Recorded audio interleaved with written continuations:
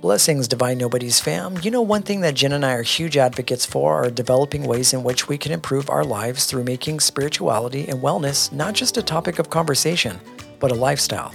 You know, we live in a very fast-paced, hyper-accelerated world, and so it's important to find healthy ways that we can optimize that life. Let me tell you guys, I discovered this brand, Happy Hippo, a few years ago, and it was during a time where I just couldn't handle the overtly stimulating effects of coffee anymore. I just couldn't do it. But I still wanted a natural way to put a little pep in my step, if you know what I mean. Whether you're someone that needs a lot of energy throughout the day or someone that just likes to relax at home with a nice book, you know, nestled in your hammock, cuddling with your partner, all the things. Happy Hippo has quality herbal products meant to enhance and optimize all areas of the life you currently live. They offer a wide variety of lab-tested, GMP-approved kratom powder, capsules, and extracts from around the world.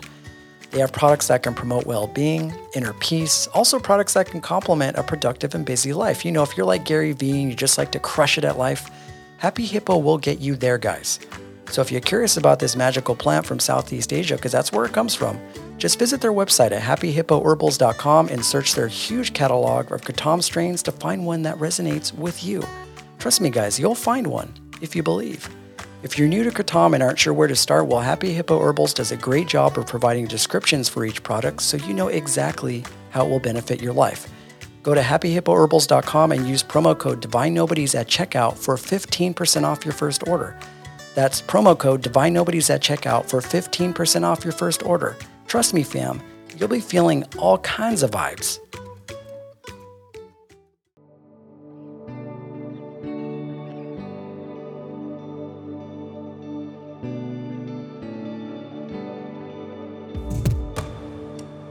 Thank you for listening to the Divine Nobodies podcast with Eric Ajna and Jennifer Lynn.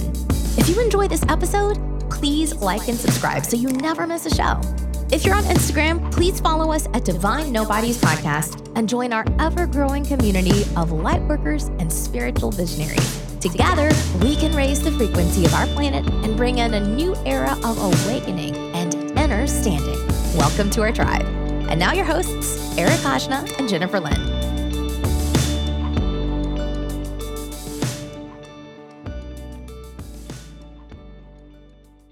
Thank you for tuning in to Divine Nobodies podcast. Welcome, everyone. How you doing, Jen?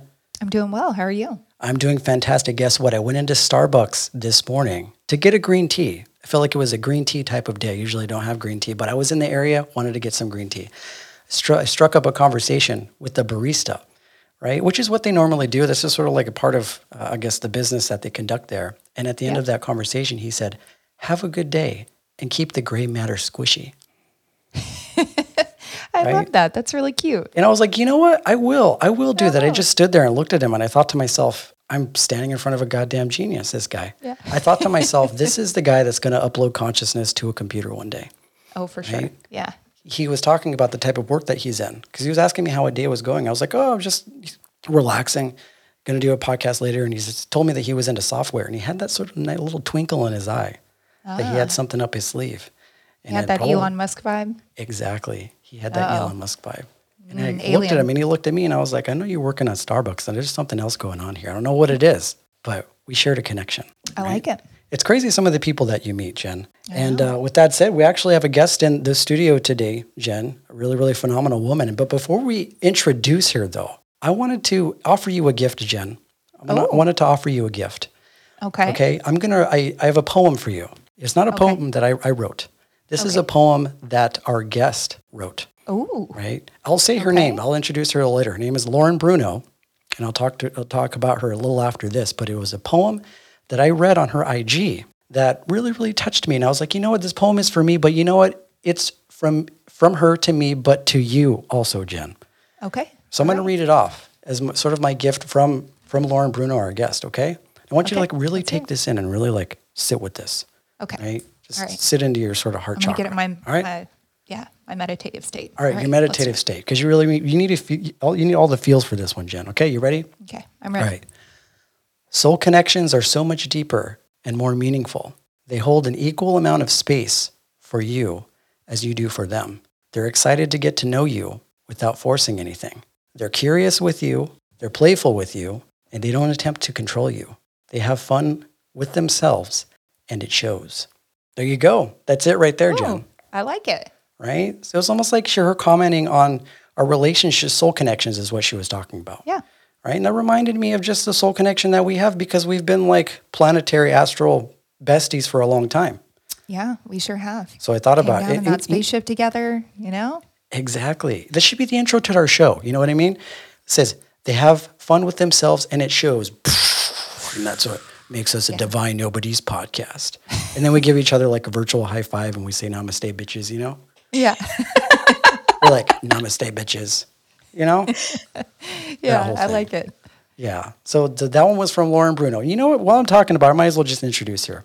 So we have a guest in. Her name is Lauren Bruno. She has over 1,000 hours of education and training and experience in hypnotherapy and self-improvement. She holds certifications in hypnotherapy from the nationally accredited Hypnosis Motivation Institute, along with multiple certifications in therapeutic imagery and hypnosis for anxiety and past life regression. She does actually a few other things too, which is neuro-linguistic programming, emotional freedom technique, past life regression, and Usui Reiki attuned by the master Usui himself. Everybody, let's welcome Lauren Bruno. How you doing, Lauren?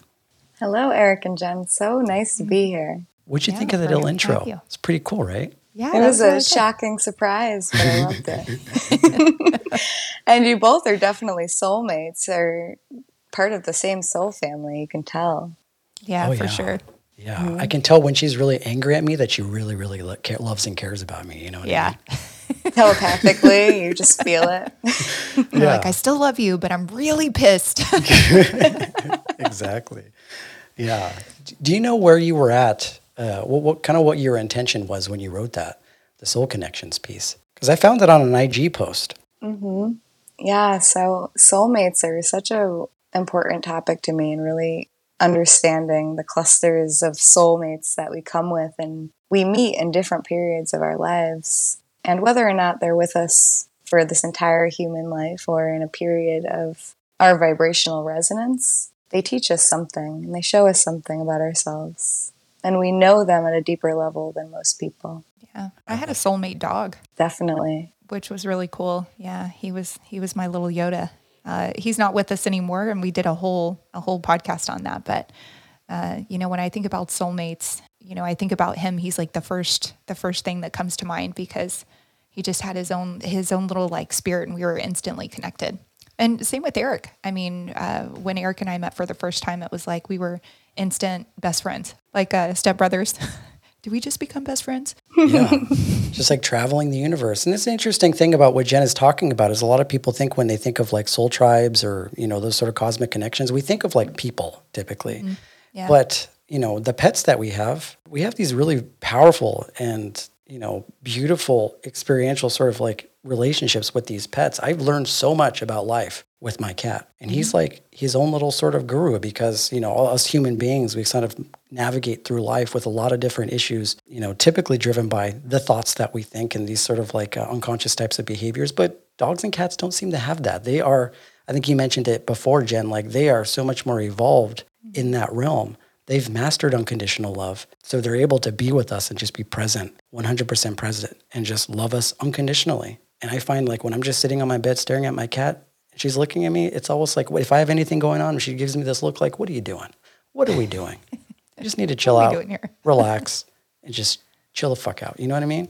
This Yeah. is such an interesting topic because cats and dogs are so different, and cats will set their boundaries with you. They'll tell you right away if they don't want to be touched. It's true.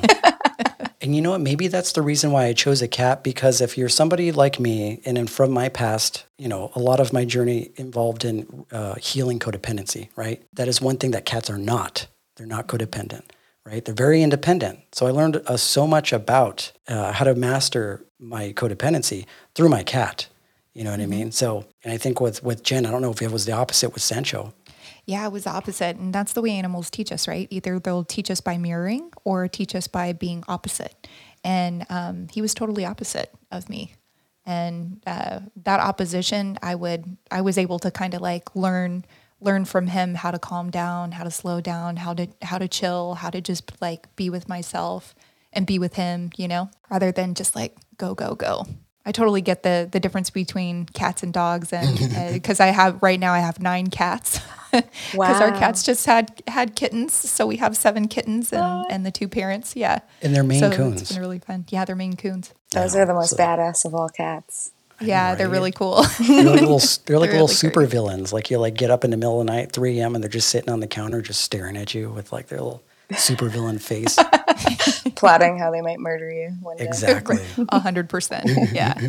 Exactly. Okay, so thank you again for joining us. We wanted to get into a few things. You're a master of so many different things, and loved your IG, by the way. You really love your messages, and I'm going to go through some of them, but I first wanted to get into kind of like your journey into spirituality. I know that you mentioned something about a near-death experience. I'd love for you to expand on that if you can. Absolutely. Near deaths are one of the biggest catalysts of waking us up. And I do believe we signed up for them before we came to this life. But I've had a couple different near-death experiences with car accidents. And one that hit me the most was in 2016. I was on a road trip with a partner across the country of the United States. And we were camping and hiking, had it all planned out to visit all the national parks. And then 7 days in, I was driving in Texas, actually, where I'm living now.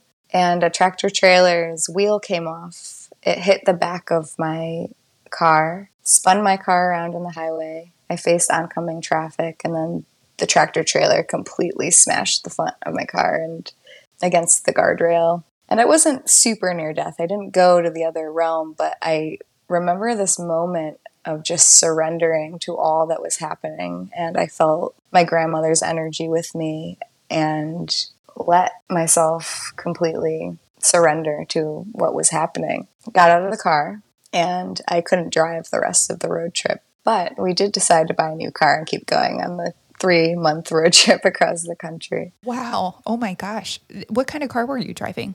It was like a beat-up Honda Accord. I mean, still, that's a small car to be hit by a tractor trailer. Yeah, a little tiny sedan. And what were you thinking? Like, I mean, the most interesting, because I've been reading about near-death experiences all my life because I've also had one. Once you have a near-death experience, whether or not it's a mystical one, whether or not it's just something that actually occurs, it has this ability to sort of stop you in your tracks, right? It's like life organizes these unique and special moments as opportunities to sort of flip the light switch on in most people.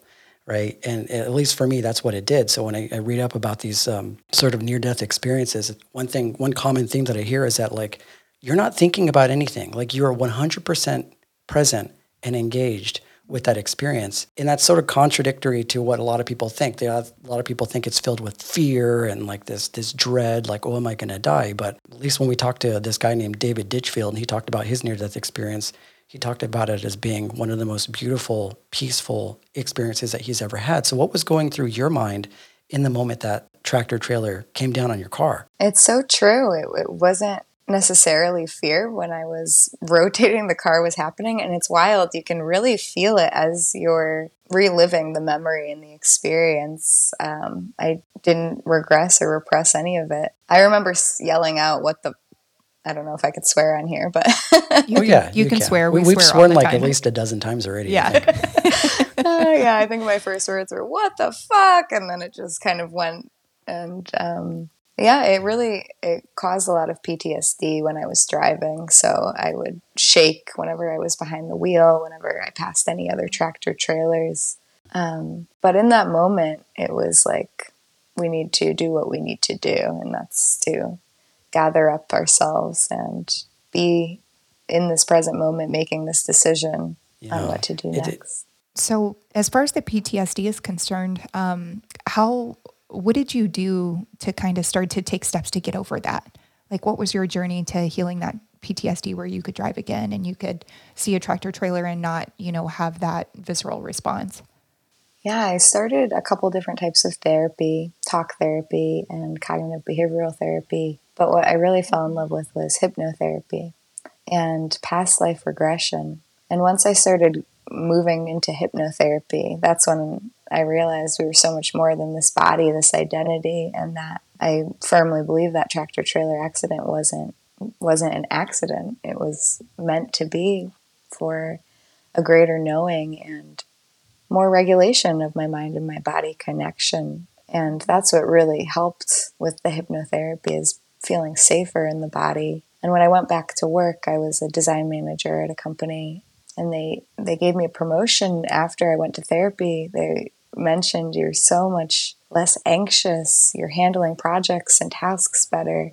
And it was all of the hypnotherapy. It was all of that breath work, that meditation, and really being able to tap into just how my body was feeling and rewire that response, that fear that would shake whenever it passed another car. Yeah. So when I think, I don't know a ton about hypnotherapy, to be honest. And all I can think of is hypnotherapy that you see in like in shows or on TV where people are, like, now you're hypnotized. So what is the actual experience like? Can you explain what the actual experience of participating in hypnotherapy is? Definitely. And the stage tricks, those are interesting shows to watch. And you'll find that they only pull on right-brained people on those stages because they're more open to being a little bit sillier. Yeah. So like those David Blaine's that like they're like walking down the street and they're like, when I snap my fingers, you're just gonna go limp and turn into a dog and bark 5 times kind of shit. Right. Yeah, you're hypnotizing yourself at that point. You're having fun with it, and if you're a little more left-brained, you would think a little bit more logically, like, no, I don't really want to do that. It's all preference, really. But the hypnotherapy process, it definitely is different for everyone. But usually sessions take about 2.5 to 3 hours, and we speak cognitively about challenges that anyone is moving through. And hypnosis is such a naturally occurring state of being. It's those different brainwave states. Right now we're in the beta brainwave state and we're speaking actively, but hypnotherapy utilizes the alpha and the theta brainwave state, which is a more relaxed way of breathing and feeling in the body. So it's very similar to meditation in a sense, but hypnotherapy uses different linguistics to really pull out what is needed and rewire what might have showed up in fear in that cognitive portion of the session. Okay. So would you compare this trance-like state to being, you said meditation, but also being maybe like absorbed in a book or in a movie or really into music or something like that? Definitely. Like where you're... When you're really into something. But also, one of my favorite examples, you might have heard this before, is when you're driving to work and you're so used to that same route that your conscious mind is thinking about something completely different and your subconscious mind is doing all the driving for you. So your conscious mind might be thinking like, oh, what do I want to make for dinner later? But your subconscious already knows the route that it's traveling. So it makes that drive right away. Oh my gosh, I can't tell you how many times I've driven home from work in the past, and when I got home, had no idea how I got there. I'm like, oh shit, I don't even remember the drive home. It's like that's such like a beautiful experience, and there's something to be said about that experience too, because there's a certain level of that involves like us trusting that the mind and our body working in collaboration know exactly what to do in every given moment. And I guess one could say that is the meditative state. It's like you learn how to tie your shoe once. You don't have to really worry about having to worry about that. It's one of those things that we just sort of unconsciously do. There are so many different types of those type of behaviors that we engage in every single day. And we don't have any issues with those. But I think as it pertains to kind of like the work that we're in with trauma and depression and stuff like that, somehow our minds tend to get in the way of lots of different situations. And I think if we start addressing it in the same way that we do with a lot of these sort of like modern everyday things, I think that we can find a lot of healing in that, right? Absolutely. And it's our subconscious mind that's running the show for us, not necessarily our conscious mind, which is all of our willpower and our logistics. Yeah, I was watching this. I was listening to this podcast by, I think it was like Michael Huberman, the neurosurgeon. I think you've like listened to him a few times, Jen. He was talking about like, if you really want to absorb the information from a book, the best thing that you can do in order for it to sort of really register in your brain is to read a little bit and then go to sleep for like 20 or 30 minutes and then wake up. And apparently, according to him, it does this thing where you're able to sort of absorb that information a lot more than you would if you were to just read it throughout the day and just sort of pick it up and put it down. That's exactly how I used to study in nursing school. That's exactly it. I was also super tired. So that's it's like mixed too. With exhaustion. So yeah. So you're reading and you read so much. Oh my God. I didn't read for pleasure for 5 years after I graduated from school because that's like pretty much all you do. And that's what I would do. I would take naps, like in between I'd study for an hour, and then I'd take like a 10-minute nap and set the timer on my phone. And then I'd wake up and read more. And I'd just do like little cat naps, but it does work.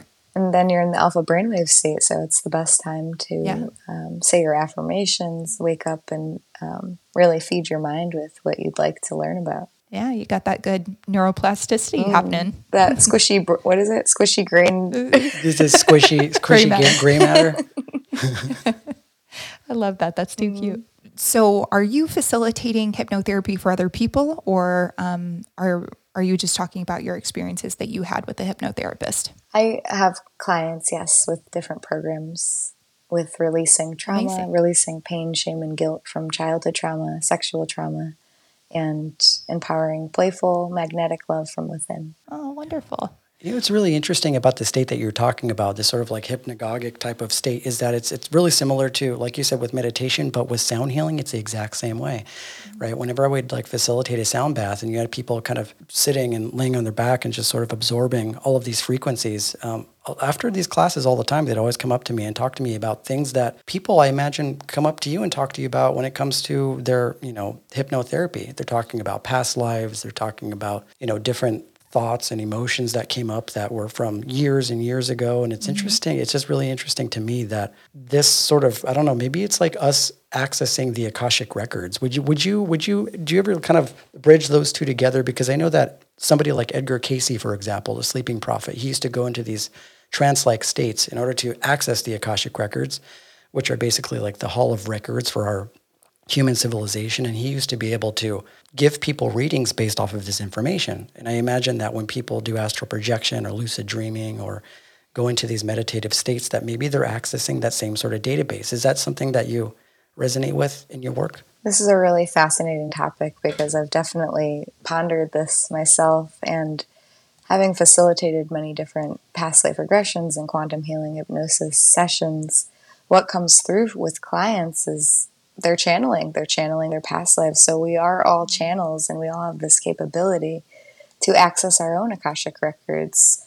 And the Akashic records is the recordings of what our DNA, our energetic blueprint, our soul may have stored within our body. And whether or not you even believe in past lives or parallel lives, which they may be, it's a way to release karma, which karma is any types of patterns that we're holding on to that aren't for our best and our highest timeline of creating the biggest impact we could. Not even creating the biggest impact, but following what your soul came here to do, whether or not that's eating berries in the woods and laying, or really making a global impact on societies and changing different systematic ways of living. But that's what's beautiful about hypnotherapy, is I'm not telling them like a psychic what their lives might be.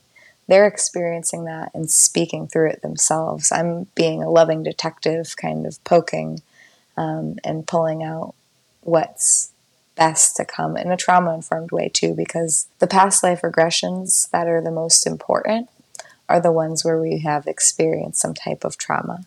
And once we are able to consciously process that, our body automatically feels safer. I've had binge eating disorders released. A client of mine released endometriosis pain after 27 years with a couple of hypnotherapy sessions within my program. Diabetes regulation. That's when you start realizing this is real.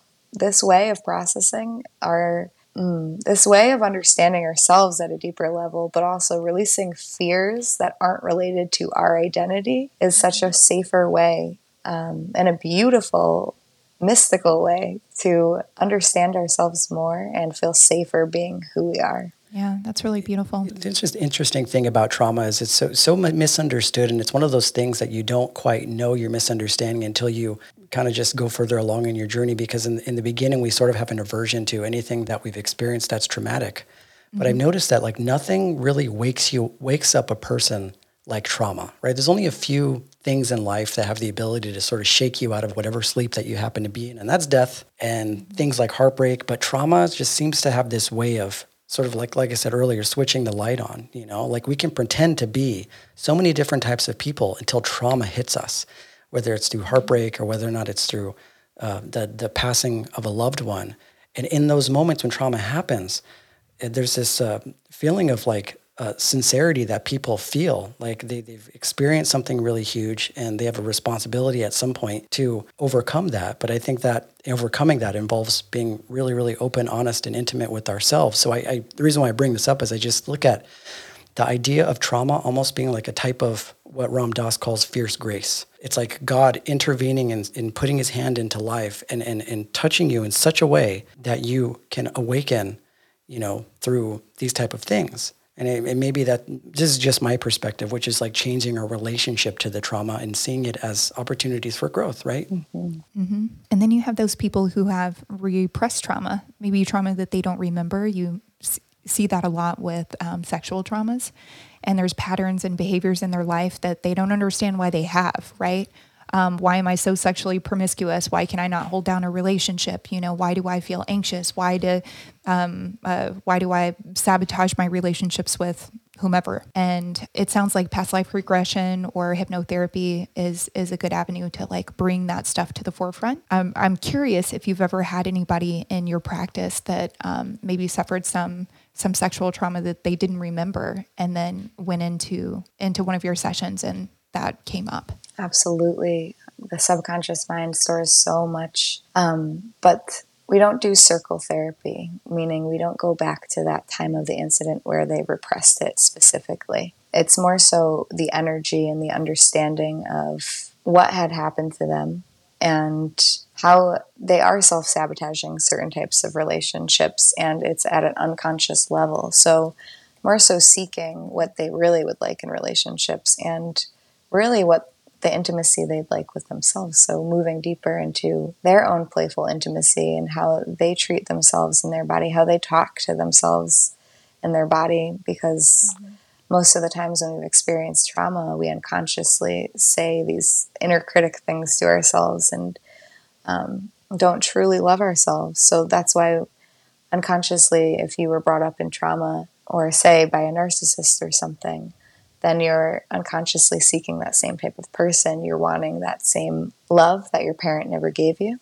And then once you start to recognize that pattern, you can truly rewire it and feel safer in real, authentic relationships and make connections with people without forcing anything, like we mentioned in the beginning, without expectation of everything, of anything, just having fun with building connections and, truly understanding what real love is. I love that. That reminds me of a quote by Gabor Mate. You're probably familiar with him because he talks a lot about trauma. He has a quote that says, "Trauma is not what happens to you. Trauma is what happens inside of you as a result of what happens to you."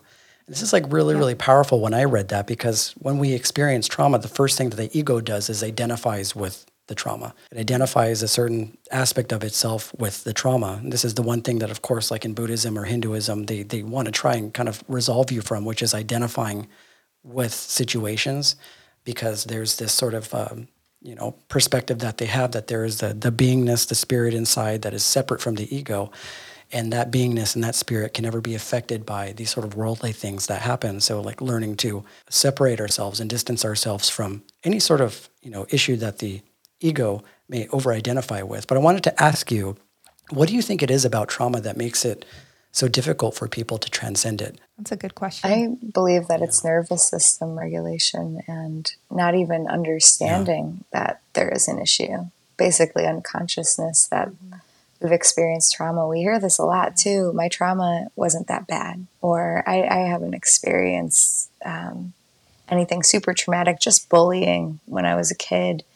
But really that's stored in our body. It's stored in our physical body and our mental or emotional body. And so if we don't release that trauma from the past, or at least hold a safe space for that inner child that's always within us, our brain really has no concept of time, then we won't be able to tap into that spiritual body, that energetic body, the subtle energies of our body, until we can truly release that trauma.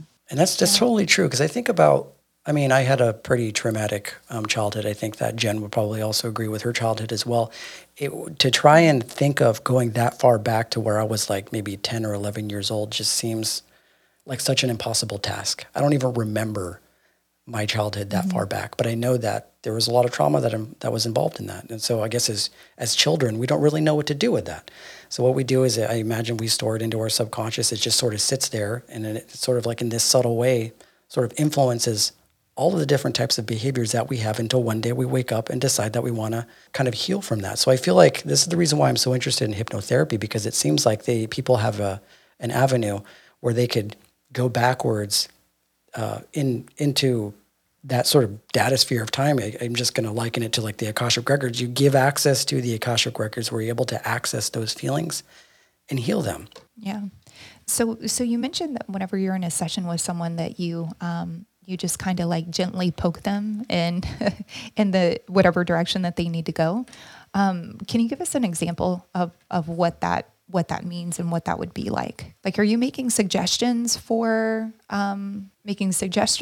Yeah, definitely. So in the beginning, we'll go into a deepener to really relax the body. And so I'll be guiding that, and whatever that comes through as a body scan or some type of just subconscious relaxation, and that will be all guided. And then we'll move into, and it's always dependent on the session, it really is, and what spirit and source and God, whatever you may call, also has, because we work co-creatively with call them energetic support teams, your guides and your ancestors of benevolence and mind together. And it's really spiritual alchemy, truly, is releasing things from the past. So once we use all the sensations to really make the experience truly vivid, the sights and the sounds and the smells and the tastes, and not everyone can see things in their mind. So imagining it or feeling it or hearing it, tapping into their psychic abilities a little bit more, then we'll focus on just one thing at a time. So say we're doing a past life regression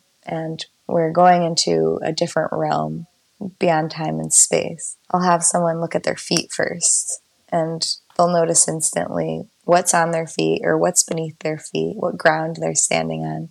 And then we could take the journey a little bit further. What are you hearing? What's around you? What are you smelling? Really making it like the sensations really vivid so that it can be a full experience and we can really move deep into what might come up for them. That sounds kind of like a Joe Dispenza meditation. I love him. Yeah, me too. I'm actually going to go see him in Denver next month, so I'm super excited about that, but more to come on that. Yeah. Oh, Jen, you got to brag. I wish I could go. I know. I'm bragging. Oh, I'm so excited. You mentioned something on your IG, and this is something that actually one of our guests in the past had brought up. We had a guest named Grace Ohm, and she talked a lot about this, which is the witch wound. And I'm really interested in this because obviously this is a part of a past life that I imagine a lot of women tend to be or tend to need a lot of healing in, right? And I think that men also go through the same type of wound when it comes to like being warriors in the past. But how do you feel that this wound exists in the feminine, and what can they do to heal that? The witch wound exists in all of us.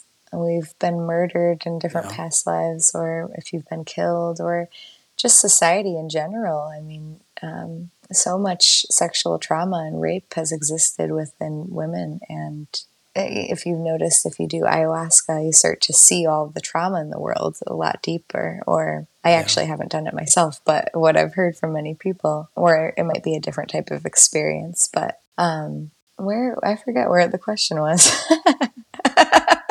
That's okay.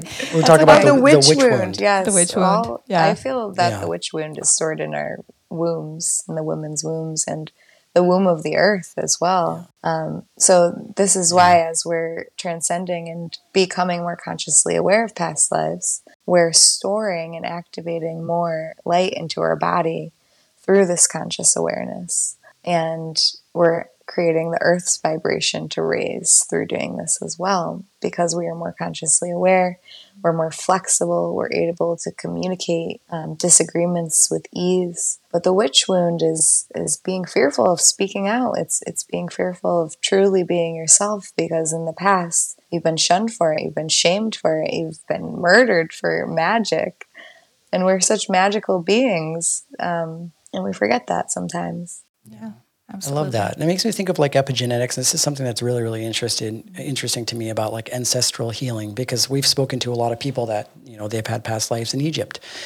I have this sort of affinity with Egyptian technology and Egyptian culture, and I feel like that I have a past life in Egypt, in Hathors. But I also feel like I've had also past lives in Atlantis and Lemuria. And this stretches so far back for lots of different people. And I think this is so interesting how over a millennia and thousands of years that we have those sort of wounds passed through our ancestors into our bodies. So sometimes I feel, I wanted to ask you this, like, do you ever experience people that feel trauma in their body that isn't necessarily something that belongs to them, but maybe it's a trauma that maybe their mother had experienced, or maybe somebody in their family? Is that something that ever comes up for you? I definitely believe that, yes. Many of the past lives that people may be experiencing could be an ancestor. It could be someone that's biologically related to us within our DNA. And in the womb, we store so much. So our mother's mother, how they were feeling when we were in the womb, or their mother's mother, and we're carrying all of that ancestral trauma throughout. Yeah, and this is one thing I think the more modern take on this is like people that struggle with addiction. I've known a lot of people that have struggled with addiction, and that came as a result of the fact that their parents were addicts. And so the idea of karma comes up, which is that if your parent doesn't do the work that is involved in order to heal that trauma of whatever it is that they went through when they were a child, or the addiction, it gets intrinsically passed on to your child to have to deal through it as well. So I feel like there's a huge responsibility that we have as light workers to heal through our trauma, because it's not even just healing our trauma. Like, we could be healing our entire lineage. You know what I mean? Like, I also want to think of this also too as our entire civilization. If I think to myself, if our ego is created through conditioning, then it's more or less ephemeral and illusory. The only thing that is left is outside of the ego is this sort of like a quality that we all share, which is consciousness, right? And in that way, it doesn't seem as though we are healing our personal ancestry in a way, but our ancestors, our entire human civilization. So I feel like by healing ourselves, we are like experientially healing like all of our civilization. You know what I mean? So I'm not just healing my own trauma. I'm healing the trauma of the guy down the street, or the trauma of our culture. Yeah, the inner creates the outer, and the micro is the macro. So we're also who we're surrounding ourselves with. And so overcoming that karma of addiction, especially when you're surrounded by that environment, is a big step to your energy and the energies around you. And it's not convincing anyone else to heal, but the more you heal, the more you're healing others. Yeah. I have some questions about this past life regression and what that's like. I've never done one, but I do have an affinity toward Italy for whatever reason. I was there visiting, and I was in Rome, and I was walking around, and it felt so familiar. I knew where things were located. I'd never been there, I knew how to get places. It just felt like I had been there before. So that was just a feeling that I was experiencing, just, being in this new place that should have been strange to me. But whenever you're doing these past life regressions with clients, like, how does it come through? How are they able to tap into their past life, and how is that message delivered?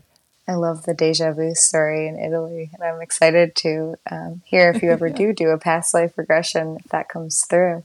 Most people have experienced sometimes nightmares from their dreams. They come up and they question whether or not that's a past life. Deja vu has happened. I had a client session the other day where I didn't ask her to share this story, so I'm not going to fully share it. But there was something that was recognized within that she mentioned previously to the session to one of her friends. And it came through during the session. So there's just so many different synchronicities that happen within our subconscious earlier in life, and that we can re-tap into later in life. And whether or not that's deja vu of being somewhere, or a dream that's happened, or something that you said just instantly, like, oh, I've done this in a past life as a joke, it could really truly be a past life. Or someone you meet right away that just feels so in resonance with you. It could most definitely be a soulmate. Yeah. It's funny that you say that about a dream, because I have a past life dream that I'm very familiar with. And when you dream of a past life, it's very different. It's not the same as a normal dream. It's much more lucid. You know, you have all of the feelings and the sensations, and it's just so intense. But I was on a train. I was a slave. And I was on this train and kind of, I don't want to say waitressing, but like waiting on people, I guess. And I decided to jump off of this moving train. And I was speaking another language and I could fully understand it. Like in my dream, I was able to translate, knew exactly what I was saying. And I jumped off this train and I was running through the desert and I was being shot at. And I survived, but it's kind of like a reoccurring dream. But I remember like feeling the cactus stick in my arm and the dirt and the rocks cutting me as, you know, I was like rolling on the ground.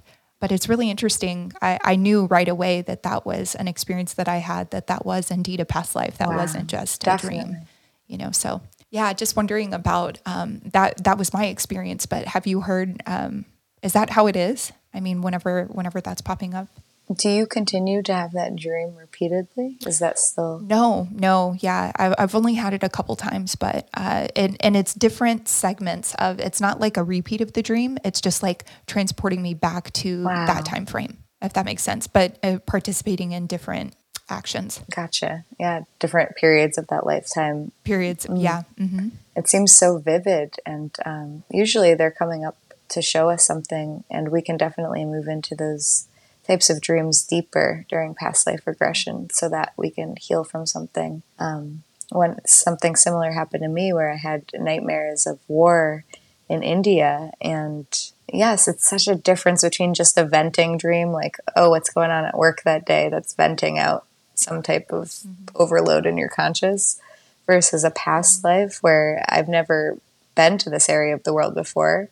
How do I know what it looks like? How do I know that this is over here or this is there? How do I know the materials that people wear during this time of life? And so I went into that past life in a quantum healing hypnosis session with my hypnotherapist and was able to understand a little bit more about that life and dying really young and what that had for me to teach me. Because it's such like a visceral experience, like when you have a past life sort of experience like that. I was very much very similar to yours. I would have dreams about being in the war and going through different types of trauma. Most of these sort of visions that I've actually had on psychedelic experiences, I remember like going into the restroom and looking at myself in the mirror and seeing myself as this like Aztec Mayan warrior. You know, and I remember looking and staring into my eyes, and I looked into my eyes with such reverence, and the person that looked back at me had just so much compassion and love, but you could see the struggle of our ancestors in my eyes. Like you can feel this sort of like, it was this really beautiful experience that it's really difficult to put words to, but I was looking at myself in a past life as this like warrior that has seen death, that knows what it means to, you know, suffer the loss of people that I care about, but also fight for those that I love. And feeling that was so like empowering. It was this feeling of almost like this bittersweet, beautiful, but also deeply sad, but also showed a lot of reverence and respect for whoever that person was. And that put a lot into context when it came to anxiety that I felt when I was young, because aside of the trauma, there were just some things that I couldn't explain. Like there were just some anxieties that I had. I didn't even know where they came from. I started, looking into my family history, and my mother was telling me about, like, in our family we have people that have lived and died in the war, people that were in World War II, and that's as far back as they can go. But I know that's in my veins, and I know that sort of trauma is running through my veins, and that's why I feel like it's such a huge responsibility that each one of us has, because I feel like we all go through that.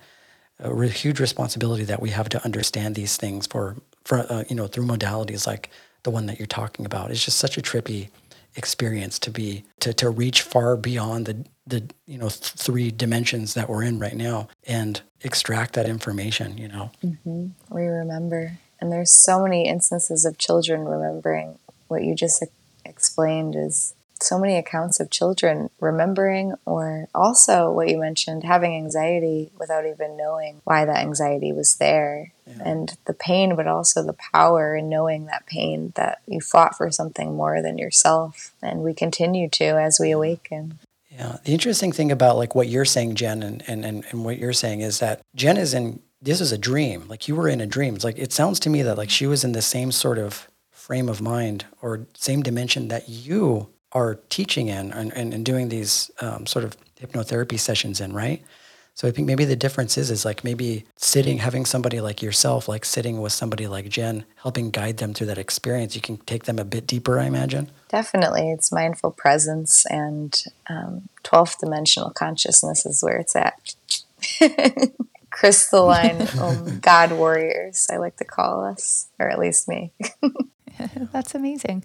So you mentioned quantum healing in your hypnotherapy. So can you explain what to our listeners that may not know what quantum healing is? Absolutely. So quantum healing is the process of being able to access, like you were mentioning, the Akashic records, or what is stored in the quantum realm, which is the dimension that's higher than this third dimensional earth dense way of living. And through accessing those memories, through re-remembering them, we are accessing the depths of ourself, the depths of our soul. And we all can start to communicate more through in the quantum telepathically, the more we remember these aspects of ourselves. The more we practice these spiritual practices and modalities, whether or not it's breath work, sound healing, psychedelics, hypnotherapy, all of these tools we have access to allow our light body to activate higher, vibrate higher, and create more change. I want to know what you think about this. So this makes me think of a fellow named Alexander Shulgin, and he's one of the a chemist that was kind of responsible for resynthesizing MDMA back in the 60s or the 70s. And he actually said that he thought the psychedelic state was the natural state, right? So one thing that we access in the psychedelic state is our third eye, our pineal gland, which, tends to activate with things like psychedelics. And he was talking about at some point in our history, that psychedelic state was the normal state, which means, at least to him, we at some point in our history were able to access, dimensions farther beyond this third dimension just by will.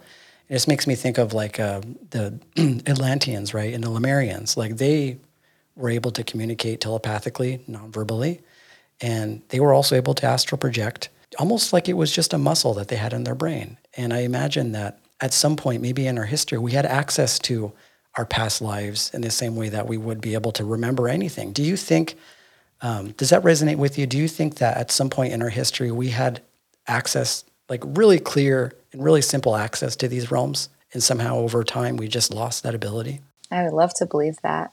And you think about different ways that we look at the human psyche and how we process things, but there's so many things beyond what our eyes can see, whether that's elemental beings like dragons or fairies or the fae, and communicating with the higher realms and understanding more about our past lives. I think we would all have access to I think we are actually, the planet is vibrating higher now, and it's starting to vibrate at the 5th density. So we're going to have this flush within all these solar flares of more information coming to light about ourselves, about what this realm really is. That's what I truly believe. And I believe some things, even schizophrenia, might have so much fear within that, but that could actually be a very in tune psychic ability. And I was looking at something the other day, and it was a podcast, and I don't remember who it was by, but it was the spectrum of trauma we've experienced, high levels, low levels, and then the amount of love and fear that we're holding, and how this can create a spiritual emergency, or how we can also be manic depressive. So our energy is very much moving from this hyperactive state to this very low depressive state. And we can use pharmaceuticals to work with this, but there's so many other realms of working with our mind and our body to feel safer. And the more we hold love, the less fear we have. So it's interesting, like looking at it as a spiritual emergency versus what it could be. And I can work with doctors as well to help clients get off drugs if they do not want to be on that anymore.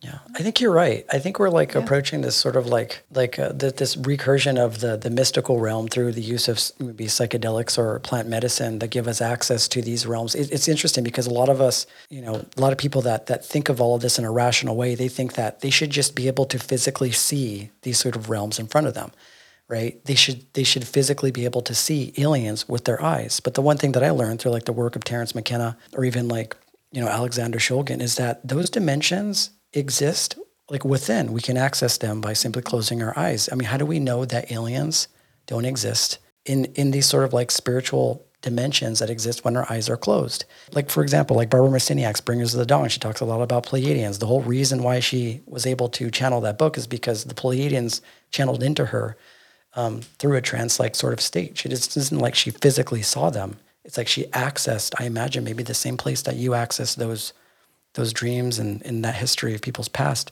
And learning how to access those dimensions, I feel like, is becoming a lot more. It's something that I feel like we're trading into, like you say, the fifth density or the fourth density, and bringing that into the world, I think, through practices like love. I think we're starting to see that, right? I totally agree. With both of you. So I had a question about channeling, since we're on that topic. Do you do any channeling yourself? Do you do any like automatic writing or anything like that? I do. And it's not always intentional when channeling comes. It's almost like accidentally stumbling upon something that spirit might show. Automatic writing, I love. And I love to set the intention beforehand that what's coming through is only for the best and highest light. Intentions are so important when we're channeling, because if we don't have that firm intention, then we don't know whether the spirit is really for our best and highest good, whatever is coming through. So we are the aliens. I do believe that we are. We have the ability to tap into different galaxies, different alien realms.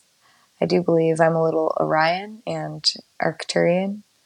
But I do love the Pleiadians. And you can call upon the Pleiadians at any time, but you really can notice a Pleiadian when you meet them. They have this beautiful, just angelic aura about them.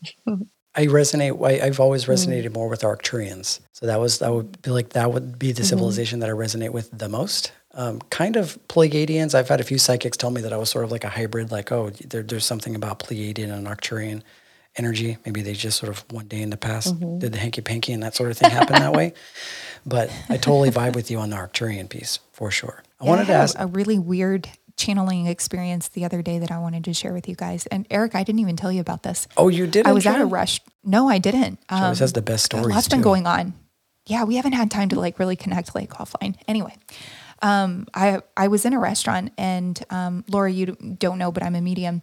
And I've never had a message come through without opening the door, right? Without like sitting in meditation first and then, connecting in that way. I try to have like pretty strong boundaries, but this message channeled through so strong, and it was to a person of an acquaintance. So I don't know a ton about this person. She's a friend of a friend, and I've hung out with her a few times, but I really don't know much about her life at all. And we were sitting in this restaurant, and I just felt so compelled to tell her. I was like, oh my gosh, like I just have this overwhelming sense that I have to, give you this message. Are you open to receive? And she said, yeah, like in a very uncomfortable way. And I just channeled this message about her lineage and how she was a medicine woman and participated in the birth of many children in a past life. And I just started crying like a crazy person in this restaurant. Like I just had no control of the message that was coming through. And she was like, she was speechless. And she said, I don't know how you would know all of that, but that is my family's history. She's Ethiopian. And her aunt was actually a baby that was saved by her mother, who was birthing children, and they would kill the female children. So yeah, her mom stole this child and sent them to another village and X, Y, and Z. Anyway, yeah. So she's from like a long line of medicine women that that were midwives. So it was pretty cool. And then later I found out, I said, listen, if you're really unhappy in your career, I just want to let you know that you have an opportunity to go into medicine and be very successful. So whatever that looks like for you, whether it's naturopath or you want to be a doctor or whatever, you could easily change your career and you're supported in that direction. And she said, I actually took the MCAT and was accepted to medical school before I went into, I think she works in like marketing or something. So it was a really cool experience. Since we're on the topic of channeling, sorry to divert. Did you hear like, and make it about day, me? lady. Did you hear that coming through? Cognitively know it, or did you visualize? No, it was almost like a trance. I just started talking and the words were coming out and I didn't have any control over what I was saying. Wow. It was really bizarre. And I was drinking too, which never happens because that lowers your vibration. And that's not like it's very hard to receive whenever you're drinking. And I had quite a few drinks that day, and then I was taken over. So yeah, it was really, really bizarre. Anyway. Did you ask the woman permission before? I'm so curious the scene going down and what actually. Oh yeah. I said, hey, I have a message for you. Are you open to receive it? And she said, yeah, sure. And I was like, okay, blah, blah, blah, blah, blah. Yeah. And you didn't know what the message was personally. No. Wow. That's beautiful. And it was just like more words were being delivered and delivered and delivered. So yeah. I've been fortunate enough to kind of be a part of witnessing Jen's kind of journey unravel.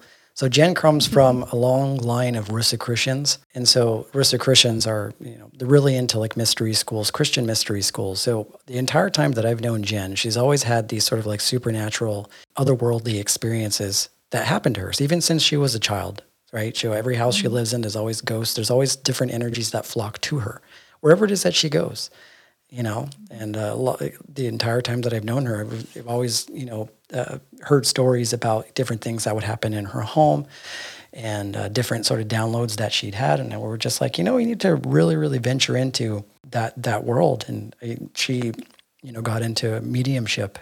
Now she's having these type of experiences, which is really cool. Yeah, really cool. Anyway, and the automatic writing, the reason why I asked about the automatic writing is I had an experience with that too. So I was just curious about your experiences with channeling, and are you doing it more like intention setting, or is it just kind of free flow and just coming to you? And does that happen in sessions with clients? Intentionally, I sit with my body with presence, and that's really my deepest practice, is to pull in love and to not channel, to just be present with myself. When I'm doing that practice on my own, when I'm meditating every day or doing breath work, I don't really go into it with the intention of receiving a channeled message. But when they come through, that's when it's the most special. Or if you're working with someone else, working with a breathwork facilitator or shaman, when those messages come through, whether or not it's a spirit animal archetype or just the name of a person that is really important to you that you didn't know existed and that you can research a little bit later. That's just, it's understanding that channeling is messages that are divinely sent to you for a reason. With clients, when we're going on certain types of journeys, just trusting what Source has and how we're utilizing different movements. For example, going up a mountain and then realizing that they need to pull something up, some type of anchor. I'll help them guide that. That will help the subconscious to pull something up into their consciousness of knowing. But I won't know that that's coming up before I'm saying it. It will just happen there. Just happen. Yeah. Mm-hmm. Just the right words are delivered at the right time. Yeah. Yeah. Those those techniques are really, really helpful. I know for me, because I've been astral projecting since I was a young child.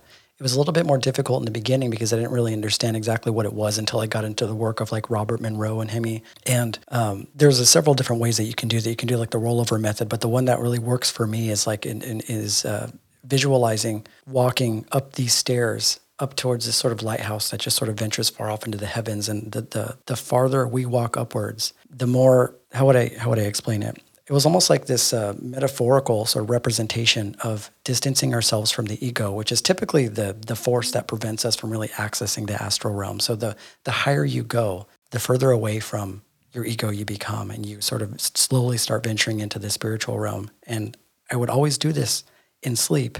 And as I started walking up this staircase and I kept walking and walking up, I'd start to feel the vibrations in my body. I'd start to feel that sort of feeling that people consider the vibratory stage in astral projection. And then that's when you start to feel your sort of spirit start to leave. It's such like a beautiful thing. It really helps to have those sort of like visual exercises when you go do that type of work, you know? Absolutely. You've been astral projecting since you were 14? Yeah, since I was young, yeah. This is very, very young. But it took me a while to really get comfortable with it. Because if you've anybody that's listening that's ever astral projected, you kind of know what I'm talking about. You have to go through the same sort of doorway that people experience when they have panic attacks, right? Because there's something that happens with the ego. The second it starts to feel the spirit depart from the body, the ego doesn't know what to do with it. So the ego automatically translates that as there's something wrong. And the ego can also interpret that as you're dying. And that's the biggest thing for people to overcome in astral projection is that narrative, is that voice. Because that is the voice that usually prevents people from accessing that realm, because nobody wants to die. Nobody wants to feel like they'll go and never return. But that is what you have to sort of battle with when it comes to astral projection, because once that vibratory stage comes upon your body, the ego comes in and says, if you do this, something bad will happen. If you keep going down this path, you may stop breathing. And the thing is, those things may happen, right? There's a possibility that they may happen, right? But you have to trust that if you have the ability to go into the astral realm, that God graced you with the ability to do that. So if you can get past that place of ego preventing you and you go into that space, I think you can get into astral projection. But when you're a kid, you don't know that. You're like, oh, I'm legit going to die. I can't pass go. And I couldn't pass go until I got much older in my life. Sometimes I would fall accidentally into it, like a lucid dream or something like that, and you'll wake up and you're already in that realm. But once you're in there, there's an entirely other sort of dimension that exists, an entirely different order that things have in the fourth dimension that also can be really confusing too. So trying to learn how to moderate through that can be really challenging. But it's been a practice for me, right? It takes a lot of energy. And it's been like a huge part of my life for a long time. So it's really interesting how the body and the mind have like these false alarm triggers. We were in Hawaii pretty recently, and my partner went spearfishing. And you do a free dive, and then you're carrying this like spear gun to shoot, a fish, and you have to hold your breath for a really long time. So the guy that was teaching them. Initially, everyone held their breath and tried to hold their breath for as long as they could before they started the exercises, right? So nobody made it even close to a minute. Everybody was like under a minute, 45 seconds, 30 seconds, whatever. And the guy was telling them, well, hey, you can actually hold your breath for 4 minutes. It's your body that is sending out these, your body and your mind that sends out these alarms, and these false triggers. But if you are able to get into a meditative state, you can bypass that and then you can hold your breath much longer. So after working with them with breath work and teaching them how to hold their breath and go past those physical sensations, because it is painful. Like you have a painful visceral reaction to holding your breath that long. Once you get past that, you're actually pretty comfortable. So by the end, everybody could hold their breath 3 minutes, 3.5 minutes after just like one day of this meditation practice and breath work. It's pretty cool. It's badass. Yeah, really cool. Having faith that your mind is more than matter. Mm-hmm. Yeah, and it's also trusting that like Source is going to take care of you. Like if you're somebody that believes in reincarnation, like I imagine all of us do, it's really no consequence if that's the way that you go out, because you can come back and do this thing a million times. You know what I mean? That sort of fear sort of like diminishes once we really, really, truly intrinsically believe that our spirit can never die. Like we can venture into these things without fear. And I also think that there is some utility to the reason why the body keeps us grounded to this space, because that's really the most important thing, right? The most important thing is to stay grounded in this reality, because this is where our experience is. And I try not to get too lost in the mystical part of it, although it is fascinating. It can also still be very confusing. And a lot of people can get lost in, I guess when Hinduism, they call these things siddhis, which are like spiritual gifts that come as a result of these type of awakenings. And I try not to get lost in those sort of realms, because they can show you a lot of things and they can teach you a lot of things, but there's nothing that can teach you like what's in your present moment right now, right?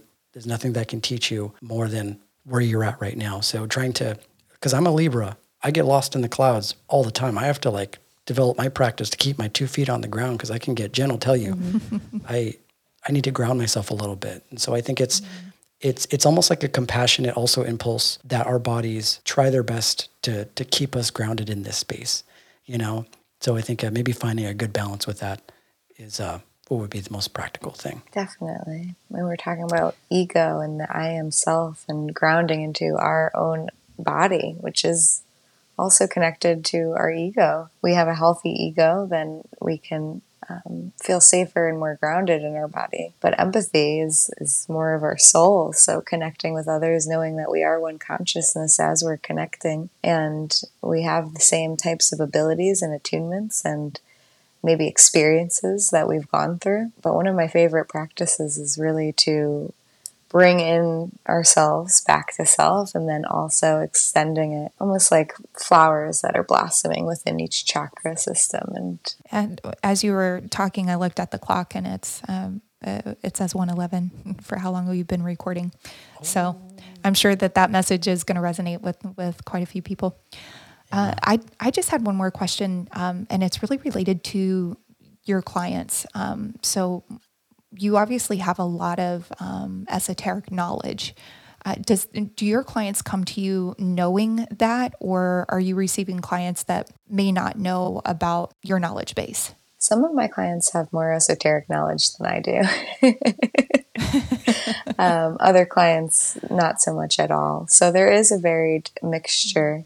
And I am a little mysterious with my spiritual beliefs because I can go pretty down the rabbit hole with those. But truly, I do care about the logistical side and the neuroscience and how we are quite literally adding neurons to our brain through this work. And we can rewire anything. We can change our reality from anything. It's really just believing in it and having faith in source and faith in what we'd like to create, really focusing on that more than the traumas and the pain that, yes, they suck, and yes, they're very hard. And there's grieving processes to allow that emotional regulation to feel safe, but we can move through it faster if we like to, if we want to. I love that. That's beautiful. I wanted to bring up something, actually a couple things. I want to know what your perspective is on this, Lauren. So these were from your IG. You have a lot of really great tidbits of wisdom that I really, really resonated with. There was one that I really loved because it's really authentic and it was really true. And it sort of touched on the sort of Advaita Vedanta Hindu spirituality that I tend to follow. You had to talk about these phrases are bullshit. She started off and she was like, these phrases are a bunch of bullshit. I thought that was hilarious because it's true. They are bullshit, Jen. And it started off with, I feel like. What do you feel like, right? You feel an emotion. You don't feel like an emotion. She broke it down to, we also say, a part of me feels. Why only a part of you, right? What does all of you want, right? Don't you want to be like a full-bodied fuck yes? Like, can you expand more on that video? Because I thought that was really, really beautiful share.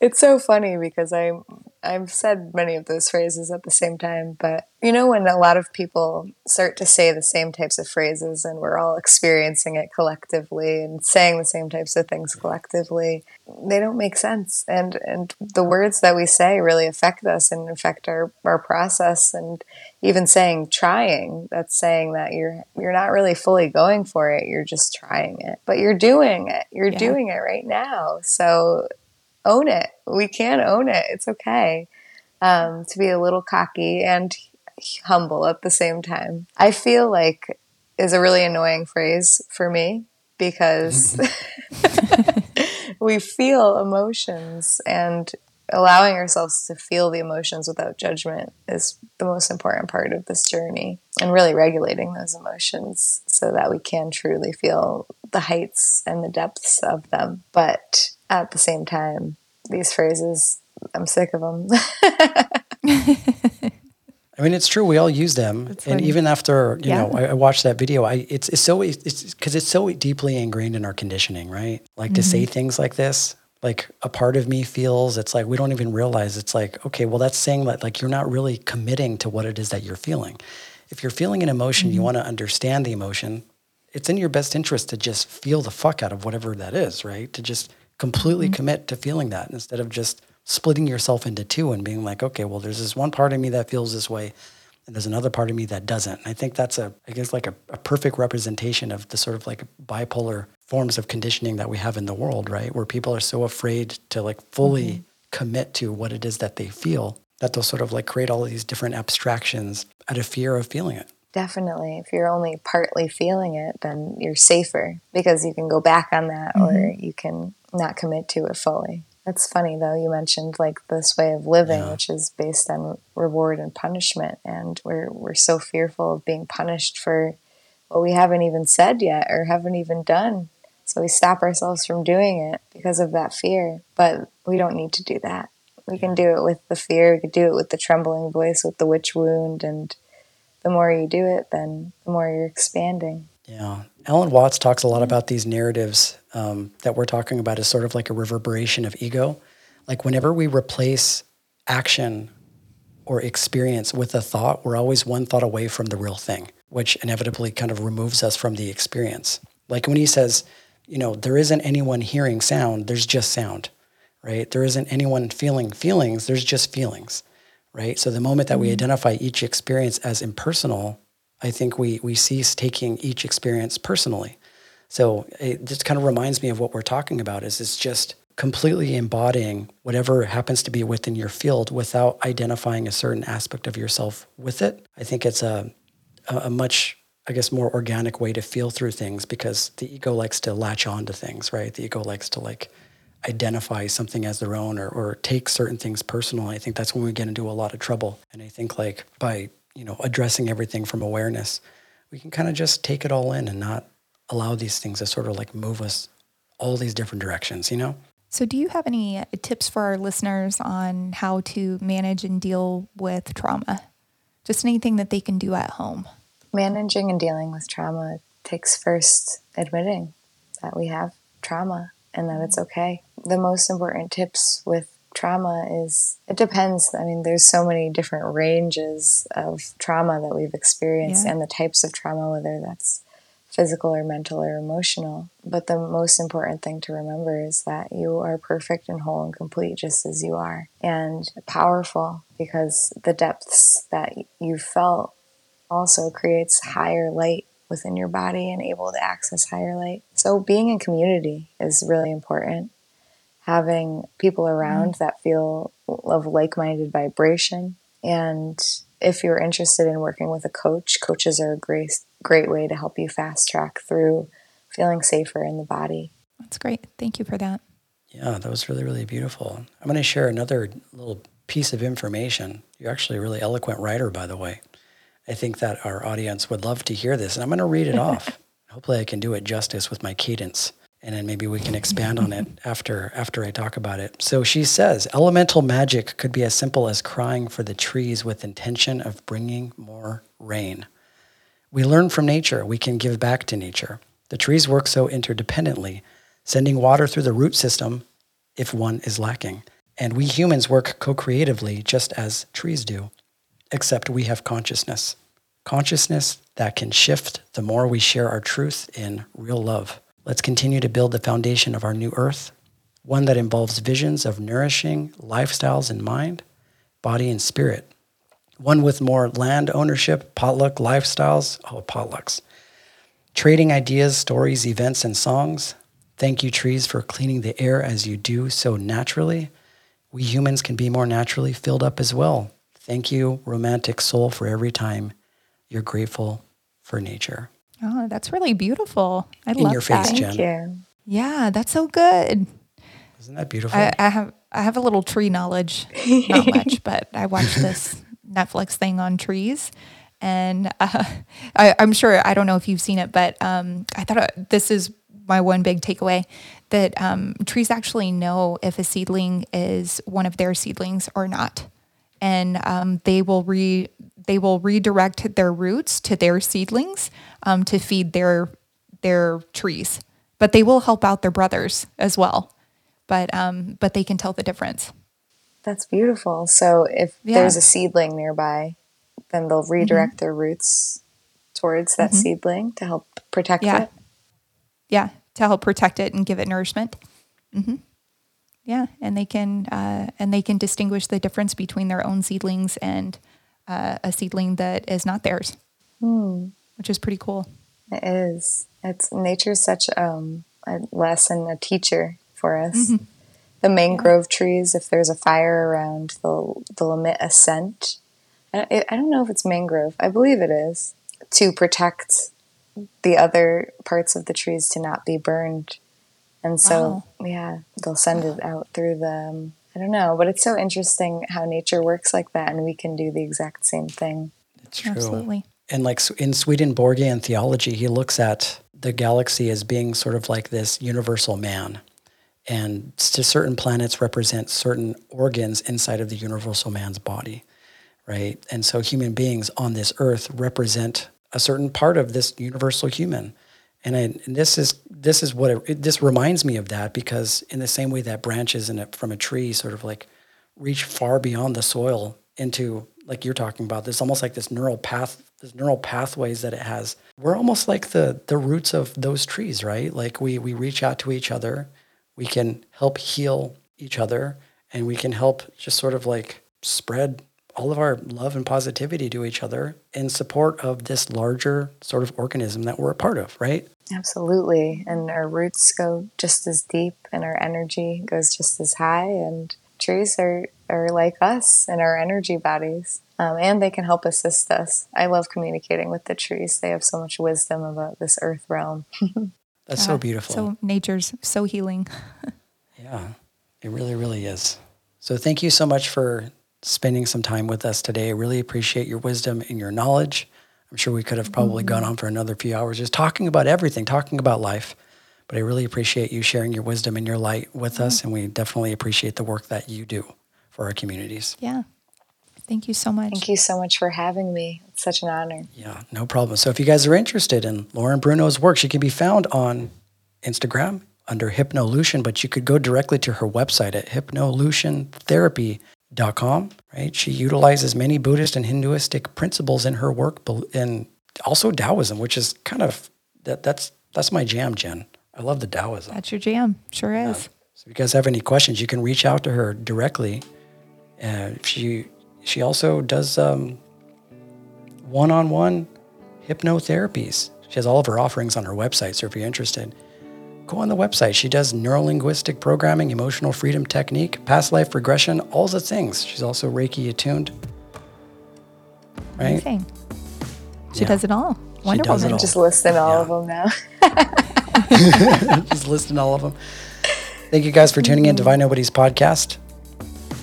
Give us a like and subscribe if you're on YouTube. If you're on an audio platform, feel free to leave us a review. Let us know how we're doing. You can reach out to us on our Instagram as well at Divine Nobody's Podcast. Send us a message. Let us know if you have any topics you'd like me and Jen to cover. And I'm sure we'll have Lauren on the podcast again. We can talk about other things. Maybe we'll get into some relationships next time. You never know. You never know. It's a big thing. Dimensions, relationships, conspiracies. different conspiracy. Love it. We're gonna go down the rabbit hole of conspiracy theories. We got a You're bunch of those. speaking our language. Yeah. Speaking our language. Thank you guys for joining us today. Have a good evening, everyone. Namaste, friends. Namaste.